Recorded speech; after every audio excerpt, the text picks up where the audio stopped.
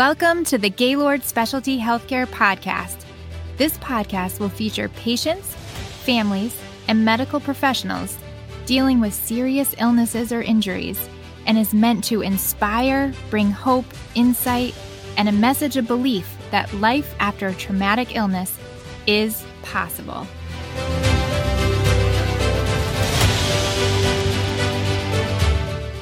Welcome back to the Gaylord Specialty Healthcare Podcast.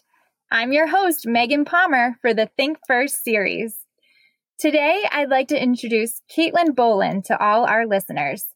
Caitlin is actually a physical therapist at Gaylord Specialty Healthcare and has been working here for almost 10 years. She has experience treating patients with brain and spinal cord injuries and is our wheelchair seating and positioning specialist. Caitlin, welcome to our podcast, and thank you so much for coming in today to share about yourself and how treating these brain and spinal cord patients has really become your niche. Well, thanks for having me. Of course. Why don't you tell everyone actually what is physical therapy? So physical therapy is basically movement therapy, helping people regain function and strength and improve quality of life. All right. So tell us a little bit about what kind of populations you work with here at Gaylord. So I see a little bit of everything. I am split between the brain injury and the spinal cord units. So I have a couple of patients on each floor typically. So what kind of populations do you work with here at Gaylord? So I'm actually split between, for rehab patients, split between the spinal cord injury and brain injury floors. I have a couple of patients each on each floor. I also work with medically complex patients. So patients on ventilators or multiple wounds, things like that. And you love brain injury and spinal cord injury the best, or you would honestly treat whoever as a physical therapist? I would say, yeah, I love brain injury and spinal cord injury the best. And did you always like this population? Did you know you wanted to work with these patients way back in college? So actually, when I was first looking at going to college for physical therapy, I was looking at becoming an outpatient therapist. So I injured my ankle playing soccer and kind of got into physical therapy that way and thought that that's what I was going to do. It wasn't until I did my internships the last year of college that I decided that this is really what I wanted to do and where I wanted to be. Isn't that crazy how different like orthopedics is from neuro when you're treating those kind of patients? Oh yeah, so different. It's a world of difference for that. Now, where did you pursue your physical therapy degree? I went to Springfield College in Massachusetts. Oh, nice. Did you grow up in Mass, or was that a out-of-state reach? I grew up in Connecticut. I have family that lives in Massachusetts, very close to there. Mm-hmm. So that's kind of what brought me there. Springfield College is my alma mater as well, I have to say. Just a few years before you. And then getting out into the field, was Gaylord your first job? Did you kind of like look around at the orthopedic world first? What did you do after college? Well, I was actually a student here at Gaylord. So this was my last clinical affiliation. So I interviewed before I left here, but there were no jobs open at that time. So when I got out of school, I worked at a subacute nursing facility for probably about 3 months until a job opened up here. And then I came back. Oh, wow. So as soon as there was a spot here, you knew this was the place that you wanted to be. Definitely. And why is that? Why do you like Gaylord? Well, I think that the patient population here is just something that you don't see anywhere else. It was so rewarding when I was here as a student, just giving people their lives back, being able to, get people to walk and home to their families. And it was just something that you don't see a lot of other places. No, definitely not. And so it brought you back to that brain injury and spinal cord injury population. And what sort of intrigues you about brain injury patients? What do you love most about treating them? Well, I think brain injury and spinal cord injury, both, when patients come here from the hospital, there's so much rehab potential for them. And it's a challenge, that you see different deficits that you wouldn't see in many of other populations, differences in tone and muscle strength. I think there's just a lot. Everyone's a little bit different. So it makes you think on your toes, which is why I like both of them. Yeah, you're learning something new every day. Yeah. Every day with these patients. And then also you've got like the families too, right? They're trying to cope with their loved ones' injury and this new person, because brain injury just completely changes that son, that daughter, whoever, from who they used to be. How do you help the families in that situation as well? I think, it's really rehab for everyone. I think now is kind of a tough time with COVID and not being able to have as many family members or friends here that we typically have seen before. But even in working with patients with brain injury, with spinal cord injury, just being able to, contact their family regularly, let them know about progress, providing education to all who are involved. We have a lot of support groups here, so making sure that families can get involved with that as well. That's true. What do you see as far as trends? Like, how do young people get hurt? How do they hurt their heads? What are you seeing out there? Oh gosh, a little bit of everything. Car accidents, lots of falls, just walking, or falls out of a tree, lots of different things. Yeah, it could be substance abuse related or not, or just young kids kind of being around negative decision-making with their peers and things like that really can lead to some crazy things that they do. Definitely. We see it all. We certainly do. What are some of the tips or tricks that you have to working with someone who's so extremely behavioral or combative, and they're just, that's not really them, but how do you get them to move through those stages and get towards being better? Well, I think it's a little bit different for everyone. I think that one of the, you need a lot of patience, but you also find that, a lot of times I'll think, what if this was me or my family member? Like, how would I want to be treated, or how, what kind of thing would calm me down? So I think it really helps to get to know the person that you're working with and know what they like, know what makes them happy, and have a lot of patience. And that's a great point. Like finding what they used to be involved in or things that they used to like in their own personal life to kind of help them in their therapy session. That is super important. Definitely. Or like having the family too bring in pictures and things that like remind them of who they used to be. Yes, they need the motivation. When do you see the most recovery with these patients?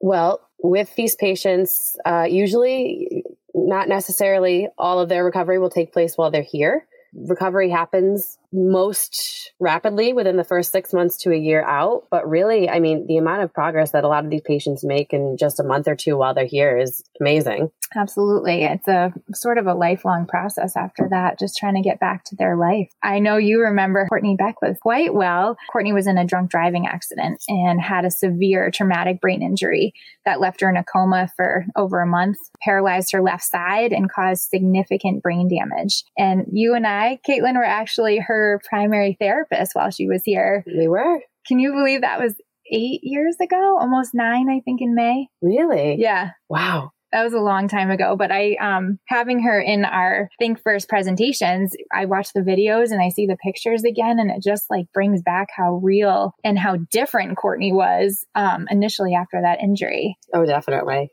Like, is she one of the bigger patients that really sticks out in your mind, rehabbing traumatic brain injury? Yes, absolutely. When we first met her, she hadn't been out of bed. She required 2 of us to help her sit up. And now, even when she comes back for appointments or anything, seeing her walking through the hallway it's amazing. I know. What were some of her behaviors that you remember that we had to work through? So Courtney had something called a diffuse axonal injury, right? The DAI, where basically when she was in that car accident, when her car stopped, her brain didn't. And it hit all sides of her skull, causing bleeding and bruising all over. Now, we know, right, the brain controls everything about our body. The way we move, the way we think, really greatly affected Courtney's personality, her impulse control, and her behaviors. And so what were some of those things, Kate, that we really dealt with while we were trying to rehab Courtney? It definitely changed throughout her stay. When she first got here, she would do things like bite, pull hair. She couldn't talk when she first got here. When we start hearing her voice, she had a very flat affect. So there wasn't much, she wasn't smiling a lot. There wasn't really no range of personality. And then as she continued throughout her stay, it was really interesting to see how that changed and how she got a little bit of that back, and she would joke and she would smile, and it was really interesting. I'm sure, like, as a parent too, now you have kids as well, like watching your child go through this recovery process, never having treated a brain injury patient before, is just so scary for her parents too, to be like, that's not my Courtney. Right. I remember just like trying to help them through it too. Because and just justifying that this really is not your daughter. Like she's just trying to heal. That brain is trying to heal. Right. Yeah. It's now having kids and thinking about it it's scary. It is. It puts into perspective. Yeah. Like, this is the reality of these injuries and how they can kind of steal your baby away. Yeah.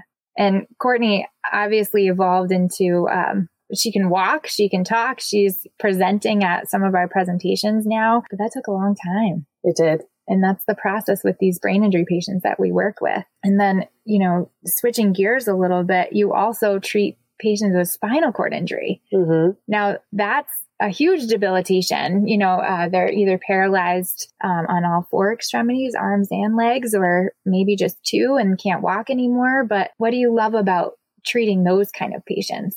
Well, spinal cord injury, there's so many different, again, everybody presents a little bit differently. I will say what I like about spinal cord injury is the movements that you teach are very, very calculated. It's definitely like, it's not just getting up and trying to have somebody walk and move their leg for them or something. You really have to teach people how to use what muscles they do have. So it's very like strategic or specific. Yes, strategic. That's the word. Yeah. So, you have to teach the strategy, and it's really, you're teaching somebody how to get through their daily life and, using only what they have. And it's a lot for them. I think mentally, it's a lot to take it all in and be so new out of injury and then have to learn a whole new way of movement. But it can be very rewarding to help people get back to moving independently. Mm-hmm. And you really have to know your stuff too as a therapist, like what muscles do what movement and how you can use them to sort of compensate for others. And oh, yes, definitely. It's interesting now that I feel like in the beginning I had to, look it up. So where, somebody had an injury in the thoracic spine, in the middle of the spine, basically, what muscles might they have and what don't they? And now it's all just second nature. It's great. And that's so different than ortho. So different. Right. Like, ortho injuries, what would that entail? So an orthopedic injury would be like a broken bone or muscle strains, ligamentous tears, things like that. A lot of times, as we know with broken bones, 6 to 8 weeks, typically things heal and you have to strengthen your muscles maybe, but usually it's a little bit of a smooth sailing after that. Whereas brain injury, spinal cord injury, and these neurological diagnoses, it's just definitely longer road to recovery. Yeah. Once you're injured, basically you're injured for life. Like, right. The nerves and the way that the brain interprets them and how they move their muscles and body again is just different. It just is not the same person as they were before that injury. Whereas ortho, you're right. You get up and you heal and then you walk, you play sports again, like whatever it is. Right. Yeah. Very, very different. And with spinal cord injury patients, what do you see as the trends for them getting hurt? How do they get these injuries? Oh gosh, a little bit of everything. Again, definitely a lot of car accidents. I've seen like swimming and diving accidents. We see a lot of things that the unheard of. So like a surgery that might have ended with some complications, or again, looking at substance abuse and just bad decisions that people make, or a fall that somebody might have had, and you name it. And unfortunately, like gunshot wounds too. Gunshot wounds, violence. Yep. That seems to be, it's always been big, but it's just, we're hearing about it a lot more. The awareness of it is a lot more. Yeah. And then you actually got your certification in wheelchair seating and positioning, correct? I got my assistive technology professional is what it's called. So it's wheelchair seating and positioning somewhat, but it's also a lot of communication devices and things like that as far as assistive technology is concerned. Well, that's really cool. Yeah. So like what kind of things do you do for the chairs or things? How do you help people with that specialty? So I do all of the evaluations for custom wheelchairs for inpatients here at Gaylord. I oversee our fleet of custom wheelchairs that we have for patient use. I am the go-to person for anyone if they need any sort of special seating for their patient while they're here. And you have to order a lot of these custom wheelchairs. How does someone actually qualify for one of those? So it honestly depends a lot on diagnosis. Insurance will cover things based on somebody's diagnosis, and then we have to just justify things medically. So if somebody needs a power wheelchair, we would have to make sure that we would rule out why a person can't walk, why a person can't propel a manual chair, and then qualify them for this power chair. That seems to be a difficult job. It is. Again, it's very rewarding though, because you're giving these people their mobility back. So it can be a lot of paperwork and a lot of fighting with insurance companies, but worth it. It's huge. That's a huge part of them becoming independent again.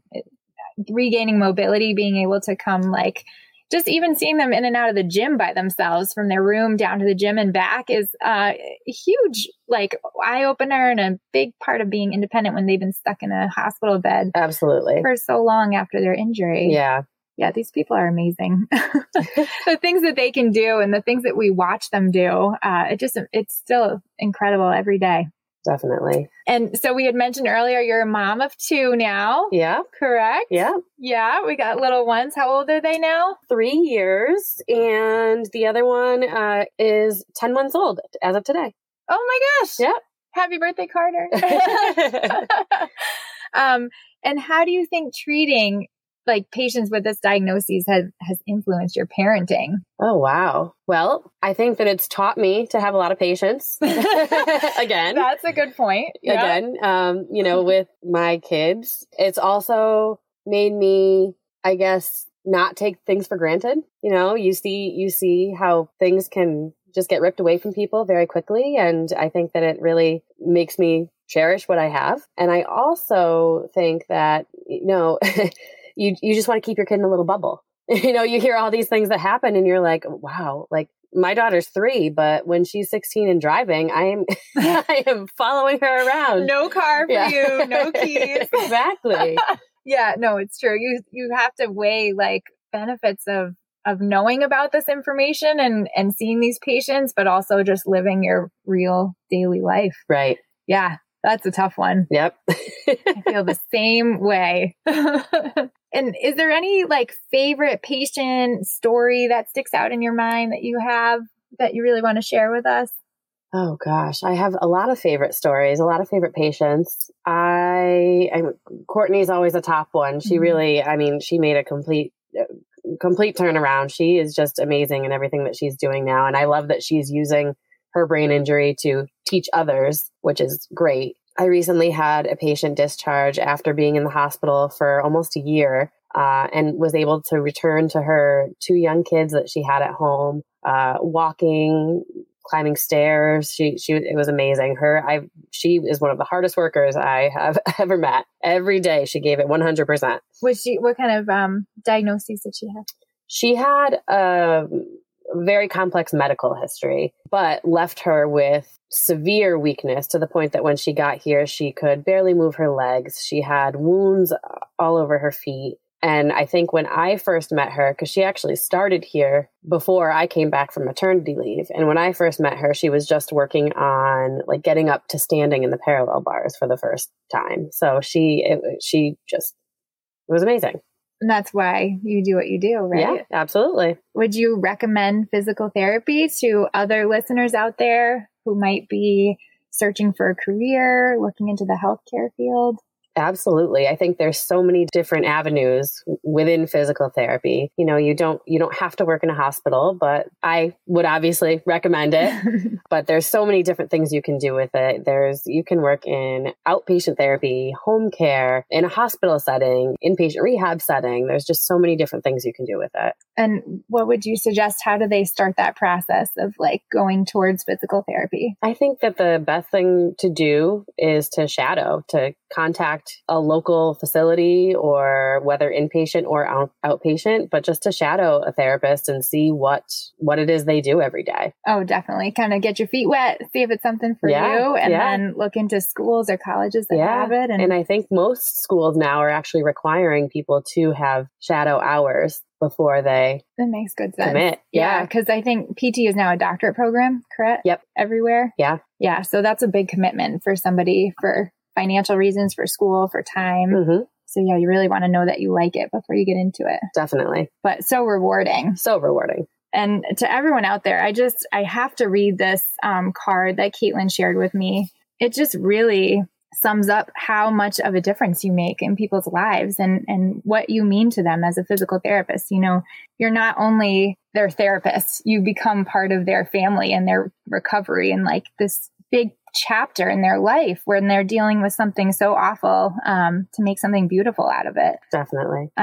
So I would love to share this card if you don't mind. Sure. It says, "Dear Caitlin, I don't even know where to begin. Working with you has been such a blessing. You've challenged me and encouraged me. You've lifted me up when I've felt down, and you've always had a positive word to share. You have been my biggest cheerleader and celebrated all of my triumphs. You made me feel safe and provided a secure environment for me to heal. I've greatly enjoyed getting to know you and swapping stories of life and motherhood. I don't think I could have done this without you. I will be forever grateful to have had you as my physical therapist." That is so touching. You must have just got this card and melted. Well, yeah. Now that you read it out loud, I got, got a little teary there. And it's just so beautifully written and just like expels exactly how you can make a difference in someone's life. Yeah.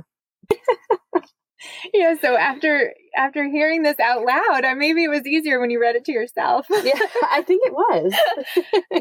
But how does this job really impact you emotionally? I mean, these people, we see them every day and they become our family. I mean, it's hard to leave it all at work with this job. You do go home and have thoughts of your patients and you know, hope the best for them. And when they leave, we're so happy for them that they get to leave and go home, but we miss them. Yeah. You're like, now it just ends, right? Yeah. You have to sort of let them free, like a little bird, you know, flies out of the nest. Yeah. I'm always like, here's my information. Please reach out and let me know how things are going. I want to hear from you. Yeah. And that's the amazing part of what we do. It keeps us coming back for more, right? Yeah. Yeah. Well, Caitlin, that pretty much sums up like exactly what I feel from you too, just working with you every day upstairs. And I'm so happy you got to share it with all of our listeners out there too. Me too. Yeah. So thank you so much for coming on. And we hope you guys all enjoyed this podcast series about physical therapy. And we hope to hear from you again soon. Well, thank you for having me. You're welcome. Thank you for tuning into the Gaylord Specialty Healthcare Podcast. We hope that you will join us again to hear more stories that bring hope, insight, and a message of belief that life after a traumatic injury or illness is possible.